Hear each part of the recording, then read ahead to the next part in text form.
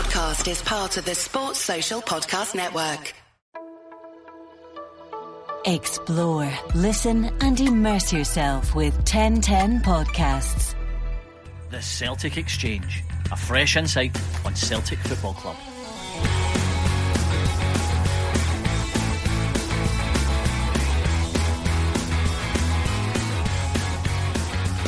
Welcome to episode 12 of the Celtic Exchange. This is Tino and today I'm joined by Miff and Sinky. John Kennedy took charge of his second game as interim manager this weekend at Tannadice, but could only manage a 0-0 draw, Celtic's 8th draw of the league campaign. And despite dominating the game, this finally concedes the Scottish Premiership title. In truth, it's been a long time in coming, and we'll cover that and more in greater detail in today's show. Sinky, I'll come to you first. You've now made more appearances than Douay and Marvin Compere did for Celtic, so big congrats there. What did you think of the result against Dundee United and where that now leaves us? Hi Tino, hi Miff. Pretty much still where we are. It's very, very raw. Like when the hurt all feeling at the moment. It's not nice to concede a title in the manner it's happened is it's hard to take. In terms of the performance today, looking at that starting 11, and I will touch on this, how many players in that starting 11 today will be there come next season? I mean, you've obviously got the loan guys there, you've got the players that have wanted out during obviously Lennon's tenure. It is and I said this last week, it's such a massive rebuild job. I know you boys said it's not, but for me it is, Tino, it really, really is. I mean, you take the lone players out there, you take the boys that want away, you're not even left with a core group of players. To be fair, you're actually, the new man's going to have to come in and not just the spine of the team, he's going to have to, it's a full rebuild, which is massive, absolutely massive. Yeah, we'll definitely cover that in a lot more detail further on. I can tell it's eating away at you. Miff, what about yourself? What do you think? Hi Tino, hi Sinky. Well, like you said, air of inevitability about it, but we knew it was coming. It's been coming for a long time, and it's finally here. It's not great, but what I would say is, seen somebody on Twitter saying this earlier on, how could they feel this for 9 years?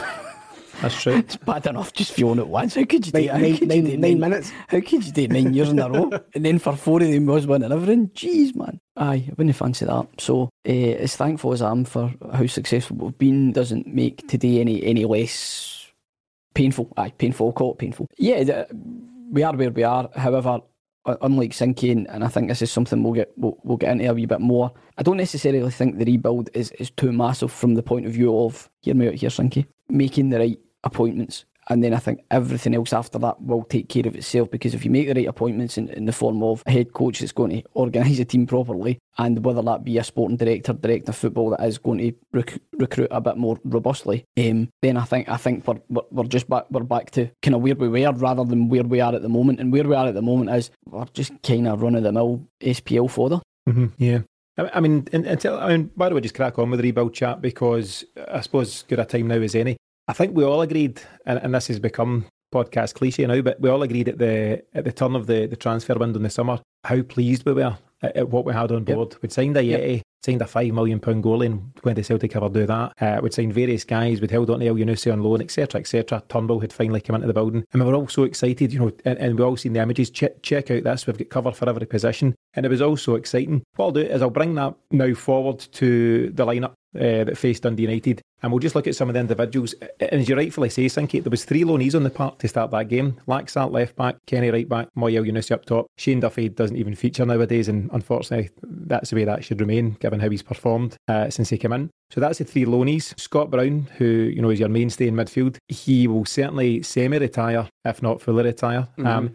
Miff touched on it in the match reaction. He still has something to offer. He shouldn't just be cast aside, but he shouldn't be a starter every game for us. And then aside from those guys, Ayer will likely move on for money. Edward will also do the same, and Christie, there's a question mark there. So that actually just leaves you with Scott Bain, the guy that saves things with his face. Harsh. Stephen Welsh, who certainly could be one for the future. Callum McGregor, who has looked like a shadow of himself, and David Turnbull, who's a genuine shining light. Miff, what do you think of that? And there's obviously other players, James Forrest is coming back, Julian, all being well, will come back from injury, but what's your take on where that leaves us then?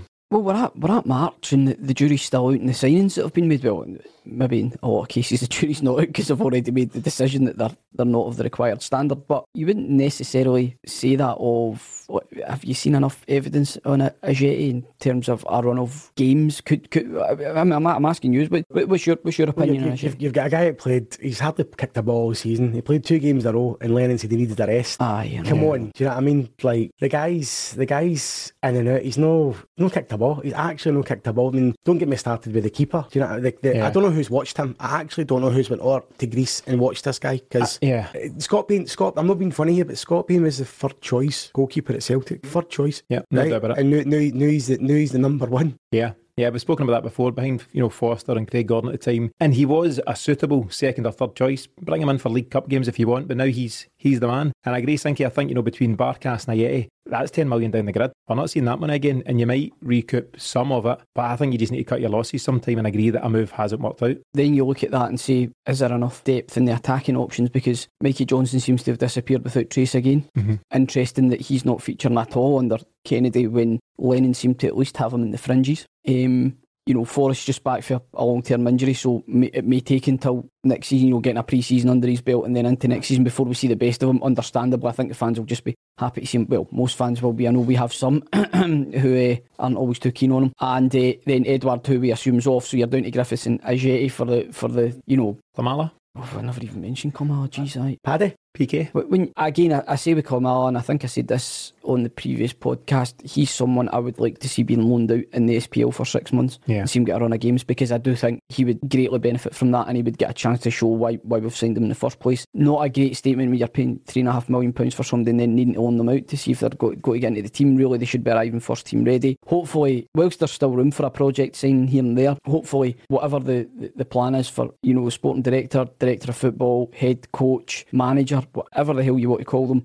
I've been saying this for as long as I've been following Celtic, dating back to O'Neill and Strachan being manager. We were only ever 3 or 4 first team ready players away from being a right good team. Now what we need is those 3 or 4 first team ready players to come in just to augment and supplement what's already there, so that we don't fall too far back the way. And when you mentioned there the fact that you would still have the likes of Forrest, Julian, Mikey Johnston, Welsh in and around the squad. Turnbull, Turnbull. That's decent. If we kept Christie and I'd be really, really happy about that as well. Mm-hmm. McGregor, you wonder where he sees his future as well.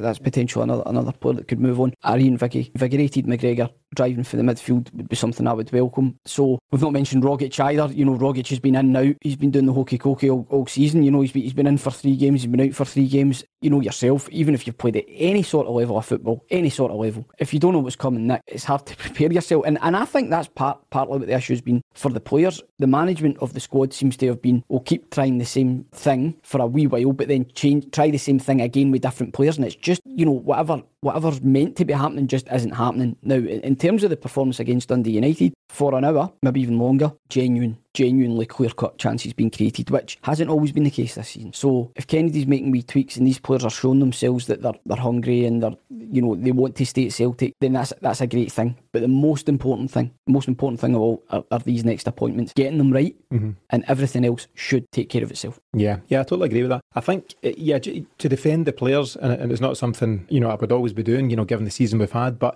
that chopping and changing and in and out, and we spoke earlier about Edward and his partner up top, changes every week. Sometimes it'll be Christie, sometimes El Yunusi, sometimes he's on his own, sometimes with Griffiths, sometimes Kamala. Even Big Tam's played up there with him. Rogic, yeah. So how can... It's hard, you talk about central defenders, and it's only, it gets easier when they've got a consistent pairing.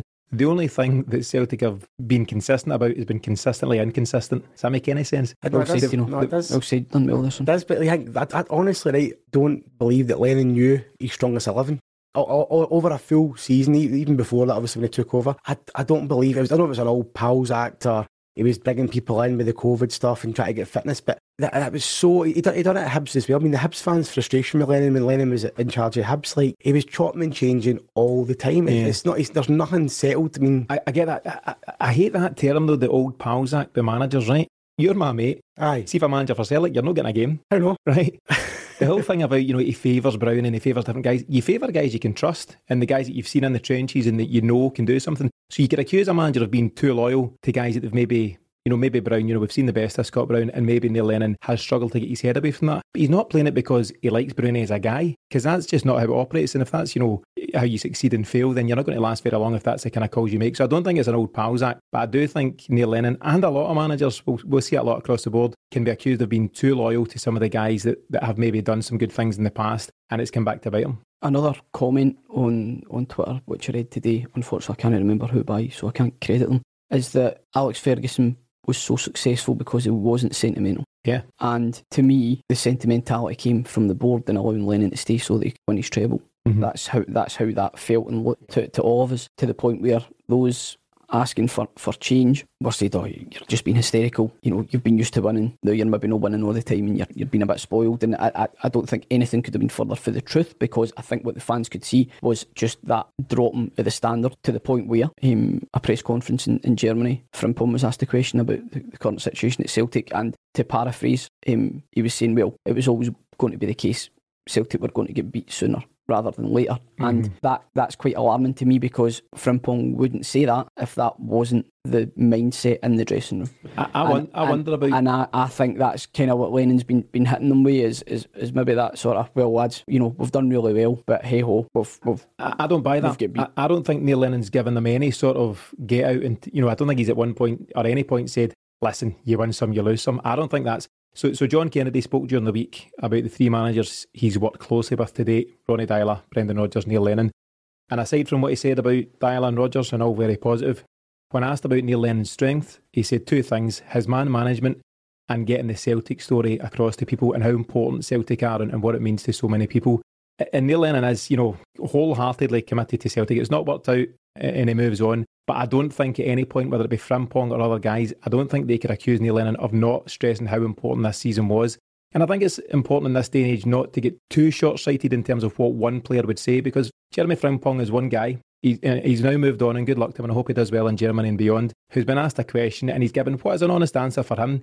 Coming from, Man City as a youth and stuff, doesn't really care about Celtic. I'm sure he gave his all for the cause, but he moves on and now he gives his all for Bayer Leverkusen. And I think it's important not to get too caught up in the words that one guy says, because you could then interview Chris Ayer if he moves on next year when he's playing for AC Milan, and he'll say, we all knew how important it was, we just fell short. I think we've got to be careful just with taking those short comments and just amplifying them and making that, the word of the dressing room. No, I get you, but touching your point, there's only so far man management and the Celtic story can get you. Like that standing up in the dressing room and giving that motivational speech before you go out in the park is fair and good enough. But in terms of, you need some substance about you. So you need actually some substance about tactics, the right coaching, etc., etc. And Lennon for me, and you said, you touched on this the other week, he's a bit of a dinosaur when it comes to the modern game. I mean, he's been involved in dressing rooms with your Suttons and Hartsons and stuff like that. The game has changed. I mean, we're involved in football. It's no the same. That drive and motivation now is completely changed in the modern day footballer.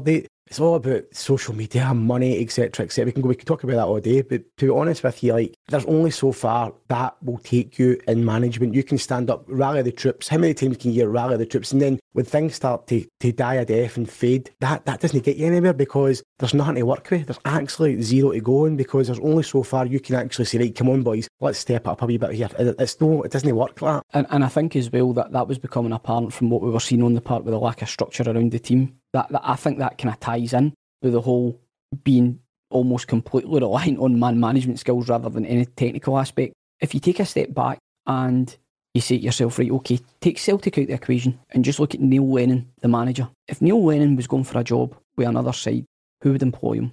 And I'll tell you something, you'll be lucky if he made championship level. Scottish championship level. Well, take that as whatever you want. I agree. This is the reality of who we entrusted in the job, and maybe I'm using hindsight here and saying, oh, well, you weren't saying that at the time. But like I've said before, I was gutted when he got the job, and the way it was announced after the treble. We're on record always saying that. And I think most Celtic fans were of the same mind, because we thought we were getting somebody bigger.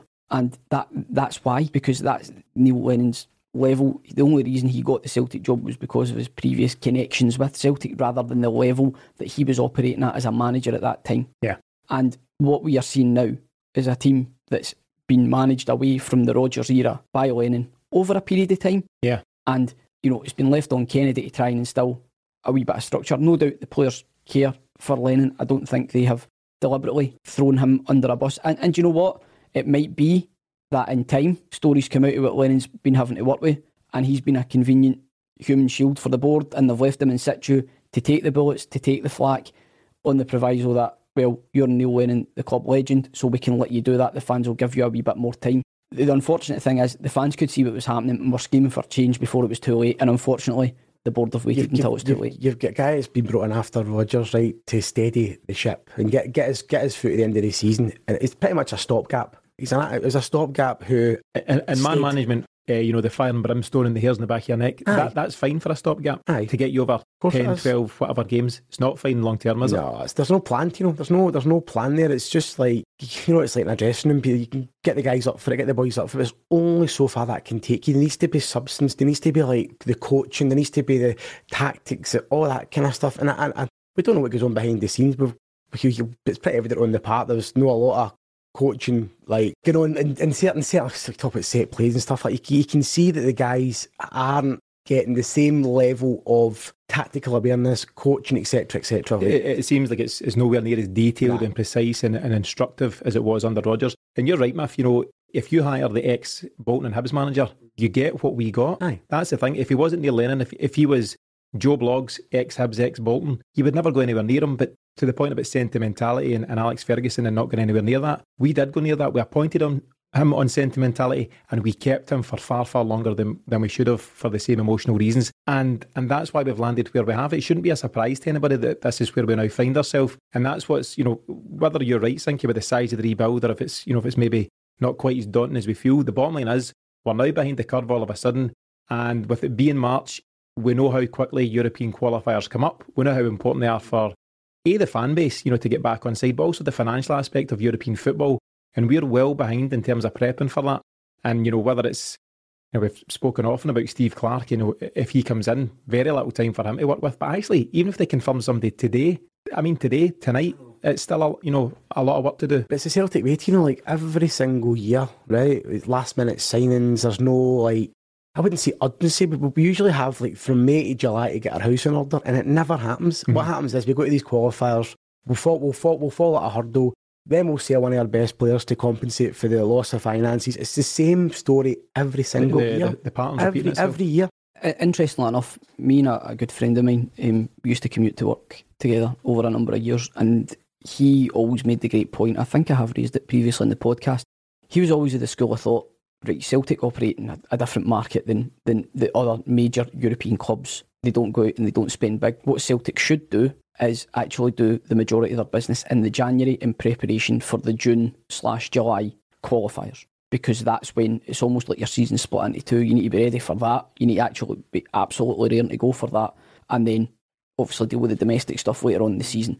Now, Celtic rarely seem to have that sort of foresight. And to be honest, even when Rodgers did manage to get us into the Champions League, gambling with centre-half pairings. Centre-halves were out injured. And, we did make it a couple of times when we had absolutely gambled on getting through the qualifiers and then went and spent the money. It would just be refreshing if we would just 1 year just go and plan and prepare for the season before the qualifiers, but we never ever do it. You make a good point. Gambling, right? Celtic have gamblers, right? We gamble for every Wanyama, right? There's an unknown dud, right? Like Kouassi. Jesus, Kouassi, people like that. But we're gamblers, and I know that's the model of the club. We take a gamble on such a place. So Slovakian league, we talked about Slovenian league and all that kind of stuff. Israeli league, right? For me, there comes a point where, okay, 1 in 10, your Virgil van Dijks, your Wanyamas and stuff.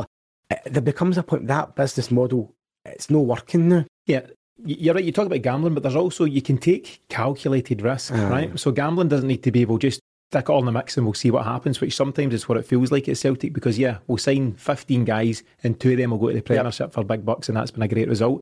But why not, speculate to accumulate and all that? If you know that the prize for Champions League qualification is circa 30-35 million, if you know you're maybe a goalie, a centre-half and a striker short, could you spend, I don't know, half of that money, 12-15 million on getting proven quality in the building, and then, making that step up? Somebody would rightfully point back at me and say, well, we spent 5 million on Barkas and 5 million on IAA and we still failed. But that point's deeper rooted, I think, into the scouting system. And also, whilst Barkas on paper looked like it worked, 5 million on his yet was a big outlay based on what he'd achieved at West Ham, which was absolutely hee-haw. So, the other way is looking at it is if you'd spent an extra 1.5 million, you get Ivan Toney, who has since went on to become top goal scorer in the Championship. Now, again, I appreciate League One is where he'd kind of done his business before that with Peterborough. However, if you've scouted him, seen him playing regularly, you would have been comfortable enough to have known that the chances of him doing well in the Scottish Premiership would have been. You think about Gary Hooper. Gary Hooper's came from at Scunthorpe. Do you know what I mean? I love a Hooper mention. That's cheered me up. That's cheered me up. Do you know what I mean? But seriously, that is, I'm not going to say it's the level, but there's gems there. There's gems there to find, and I think what's happened is we've maybe tried to be a wee bit too clever this year when if we'd just done the basics. The funny thing is we get the small signings wrong and the big ones. So we've signed the wrong projects, and I'm going to put Klamala right in that bracket because for me he's not good enough. You're right, Miff. Yeah. So we've signed a project there which is failing, and I think will fail. We've gone the opposite way. We've spent proper money, albeit only 1.5 million, 3.5 million on a project, a lot of money. But then we've gone and spent 5 million on what should have been, inverted commas, proven talent and guys like Ayeti and Barkas. But it just shows you at all ends of the market where we're operating, we're getting it wrong. And whether that falls, it's obviously so unclear.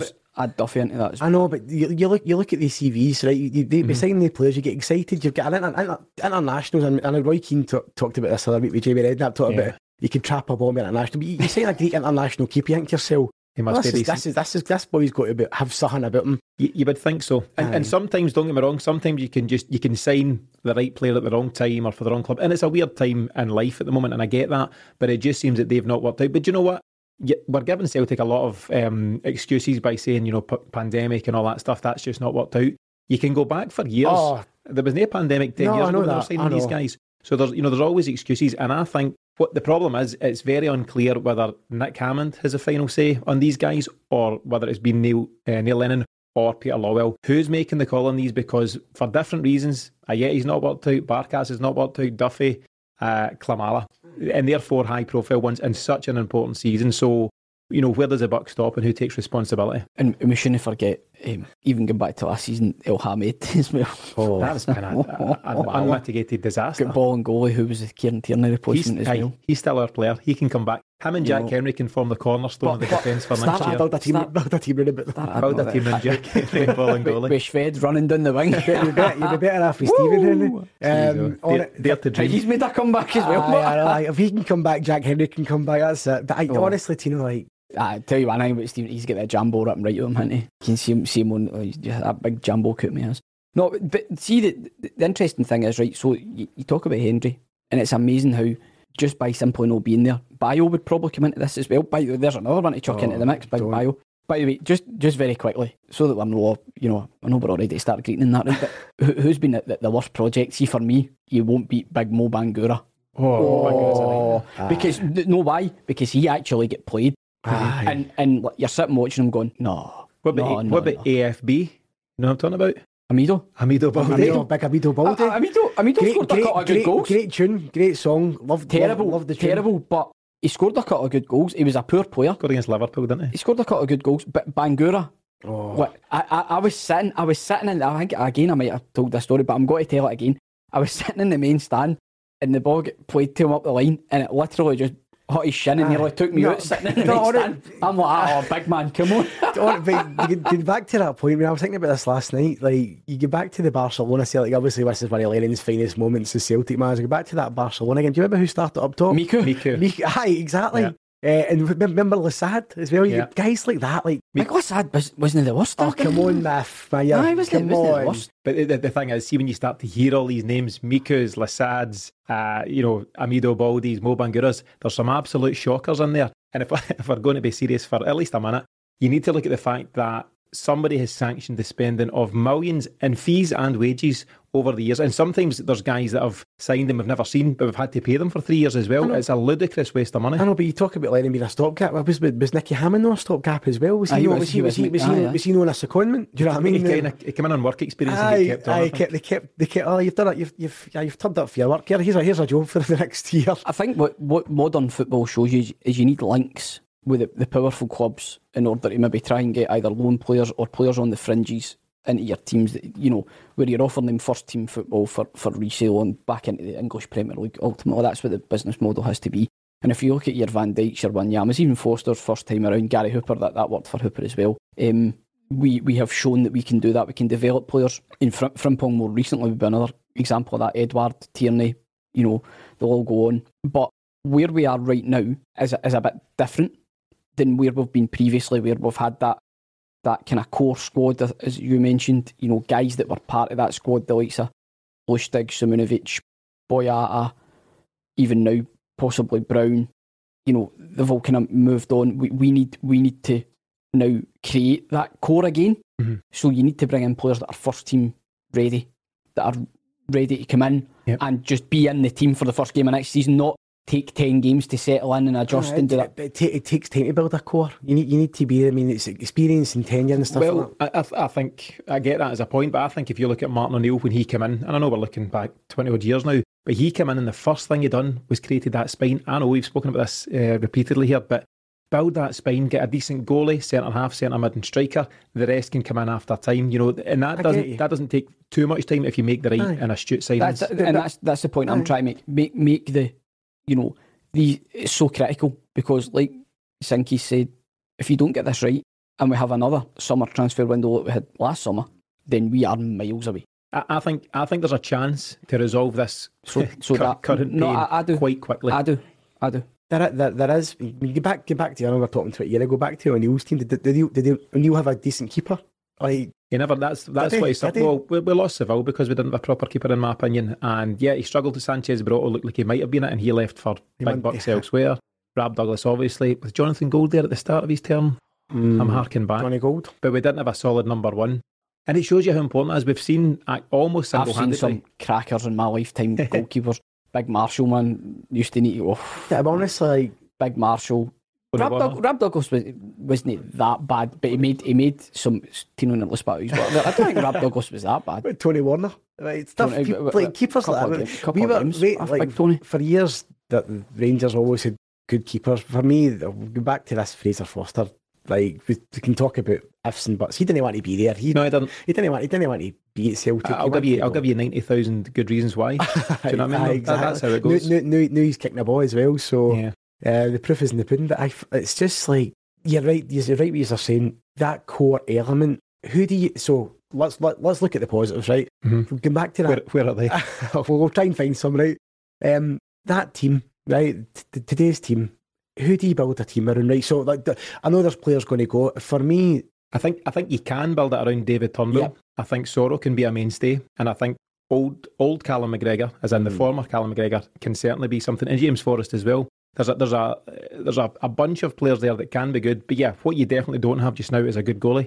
Can we get David Marshall in the summer? I've seen his name come back up again, for example. A keeper is so important, right? See if we've all played football, right? If you've got a good keeper behind you, right, or you've got the other side of the coin, if you've got a crap keeper behind you, you just lose all sort of confidence. You don't have like a corner. You're like, oh no, like, anything to do with when the keeper's involved. You're like, oh my god, what's going to happen next? Yeah. So that for me is one of the most key positions. And if a goalkeeper can win your leagues, do you know what I mean? You look at Foster last year with the League Cup final. Do you know what I mean? He won us that cup. A keeper is so important. That's your spine. That is the main stalwart of your team. I've said it here that should be the number one target. Get the goalie right, and everything else can follow from there. But as you say, it doesn't matter if the 10 guys out in front of him are fantastic players. If he's all, you're only as good as your weakest link and all that stuff. And the goalie is so crucial in that. Because regardless who you're playing against, Celtic will dominate most games they play in, at least domestically. But every team, Dundee United or Motherwell, whoever you play against, you're going to have certain spells in the game where someone's going to put a bit of pressure on you.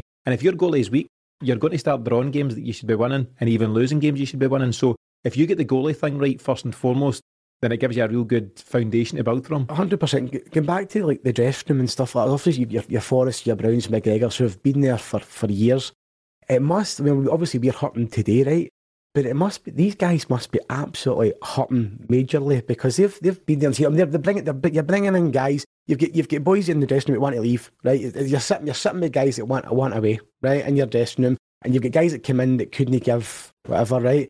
It must be, for the likes of your Browns and stuff, it must be heartbreaking. It must be heartbreaking to see that. Saying that, listening to you say that, Sinky's made me think it must be then hard for them to motivate themselves.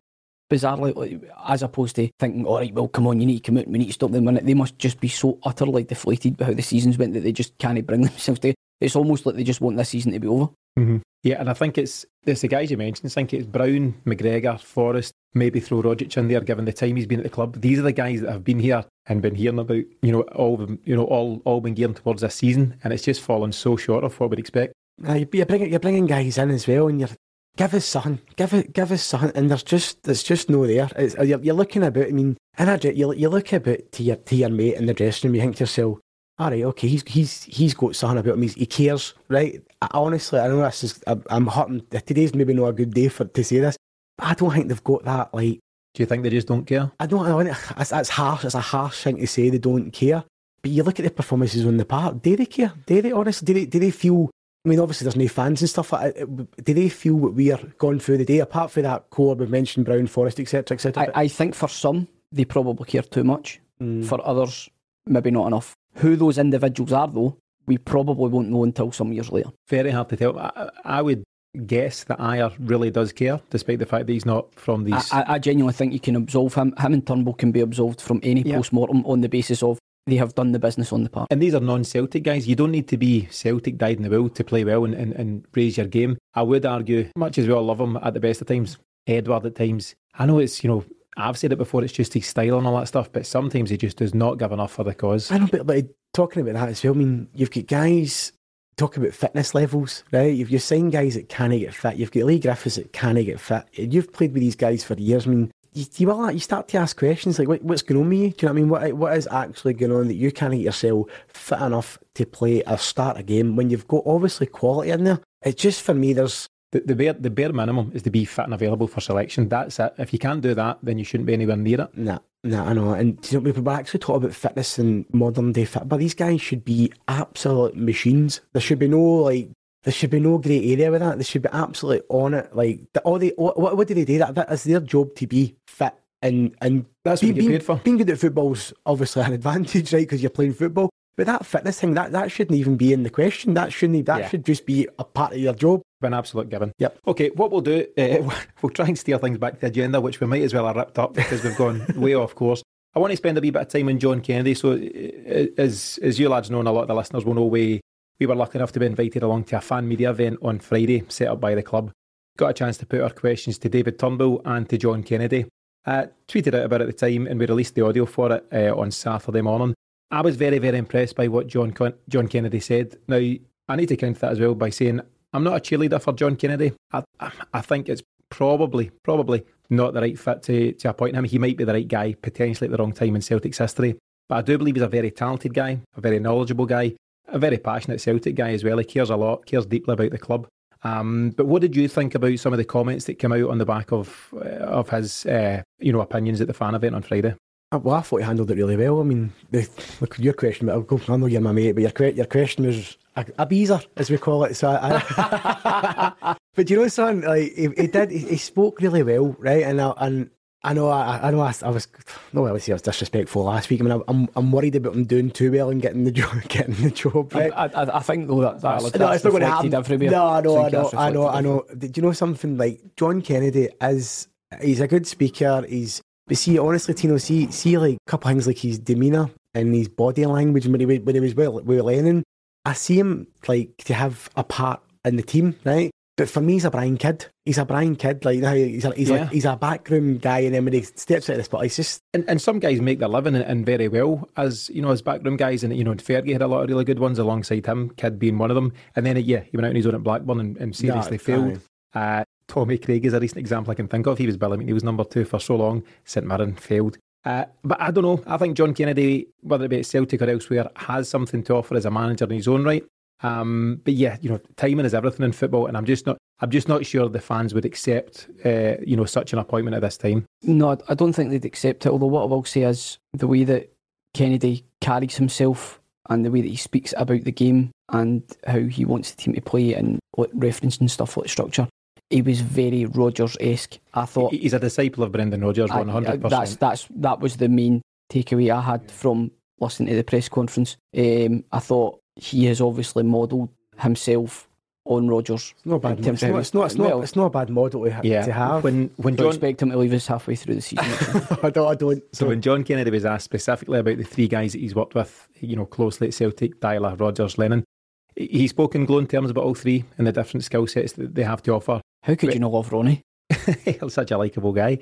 But he absolutely laboured on the Brendan Rodgers thing and spoke, for several minutes about what he brought to the game, how he got everyone on board with, the collective approach and how we were doing things, and his man management skills and his attention to detail, all the things that you would expect to hear of a Brendan Rodgers, and it's clear that that's had such an impact on John Kennedy himself. He mentioned a couple of things which really stood out for me. He repeated that everything that he and his team are now currently doing at the club is collective. There's no blaming guys for individual errors or set piece goals or not missing chances. It's the group as a whole that succeeds and fails, and I think that should be the way. And to be fair to them, in the Dundee United game, they all missed chances. They did. They're sharing the burden there. He also talked about something which it really struck a chord with me. He talked about guided discovery.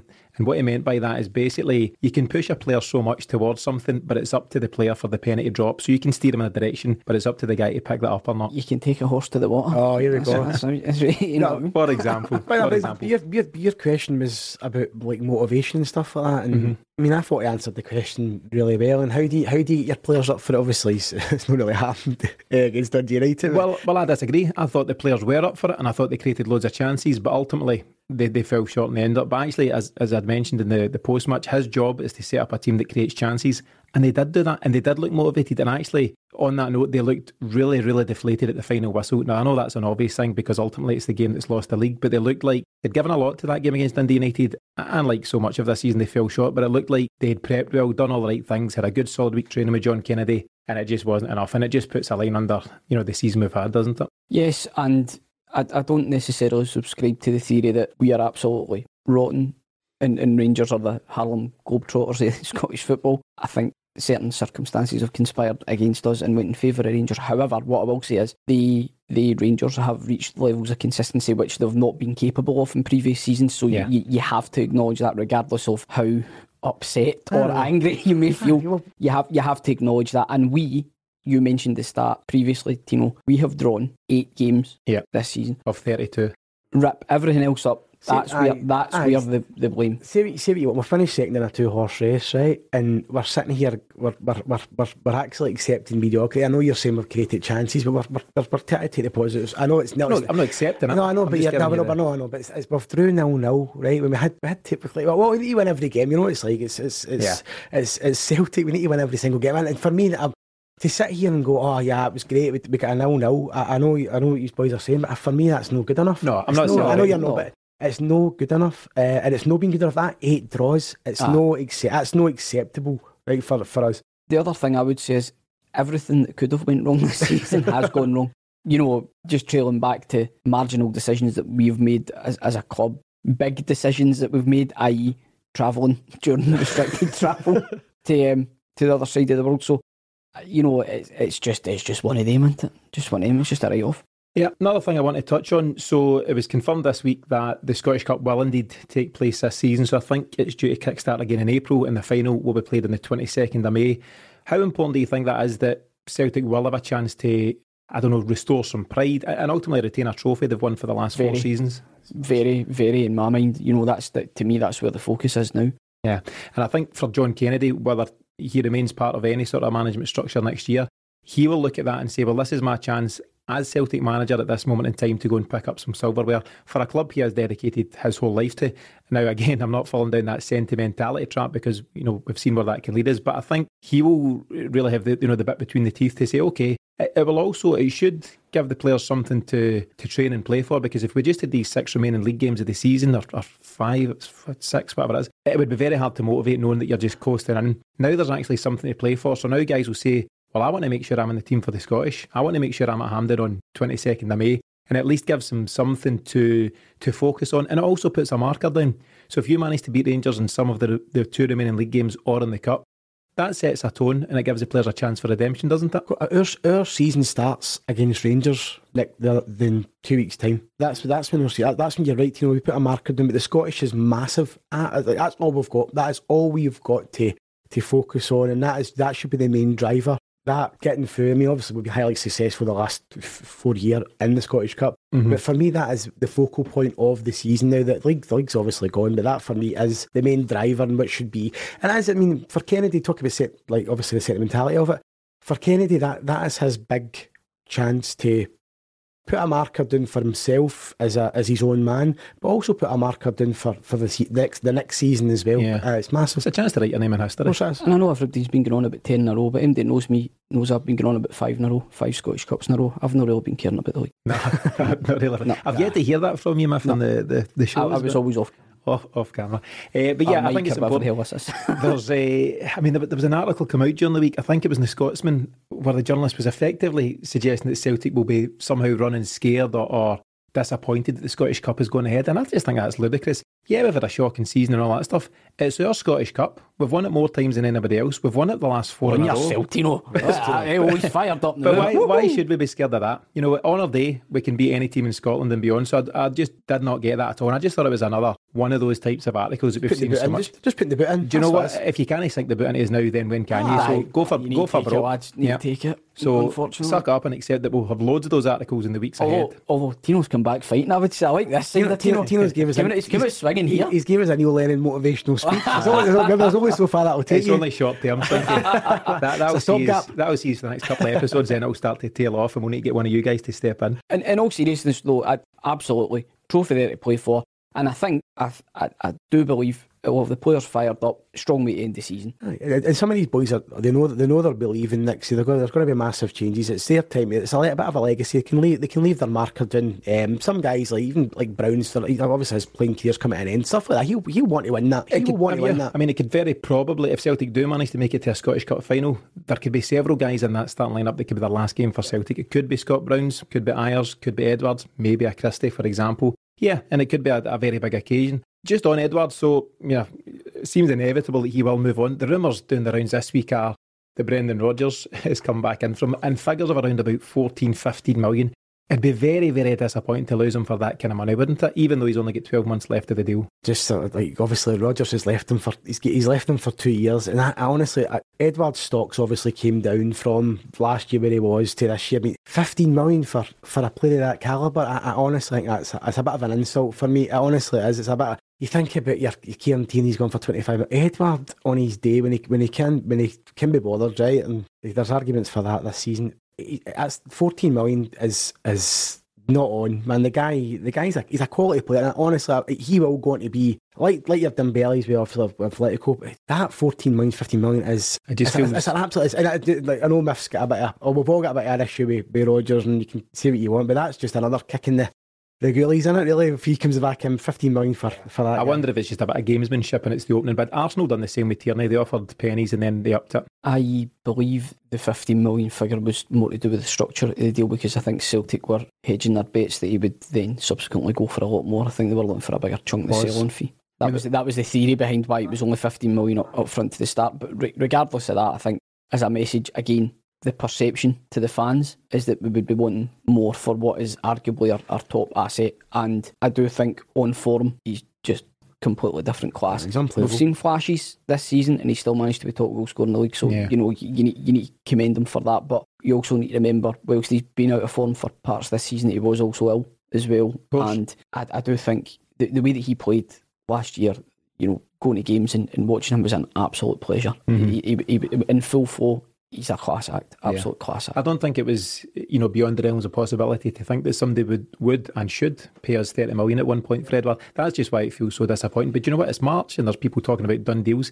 There's no windows to be spoken of and there's no deals doing the rounds right now. But papers need headlines and that's what's coming out just now. But it remains to be seen what he'll go for. But 14-15 million just seems derisory for a guy who's destined for the top. So as we start to wrap things up, lads, on a tough weekend, no doubt.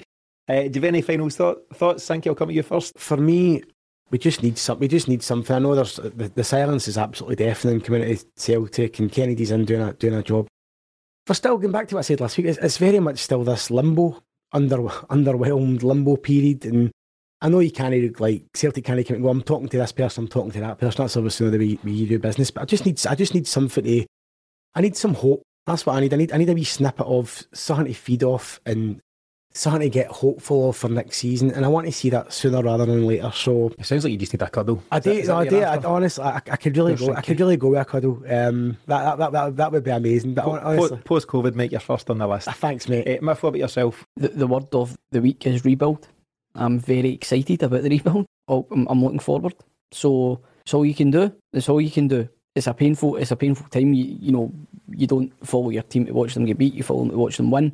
We've been lucky enough to enjoy the success. It's a kind of sobering weekend indeed. But we can only look forward. We can only hope that the players and the management and the board at Celtic react to this in a positive way, like they did previously when we experienced disappointment at the hands of Rangers in the semi-final defeat. React in the right way, and the rebuild takes care of itself. Yeah, I think so as it is just now. I think had anyone offered us the last 10 years of success, you'd absolutely have bitten their hand off for it, and no doubt. So the Scottish Premiership title has finally been conceded in a season where Celtic have fallen well short of the high standards they had set for themselves in recent times.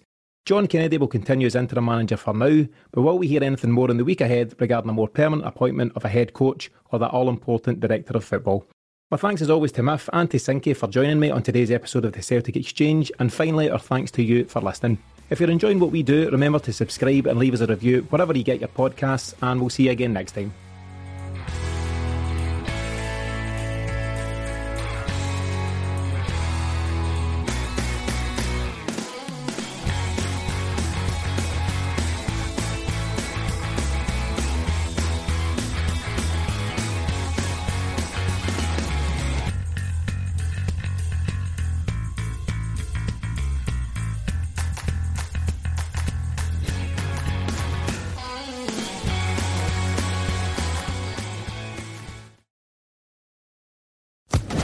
Social Podcast Network.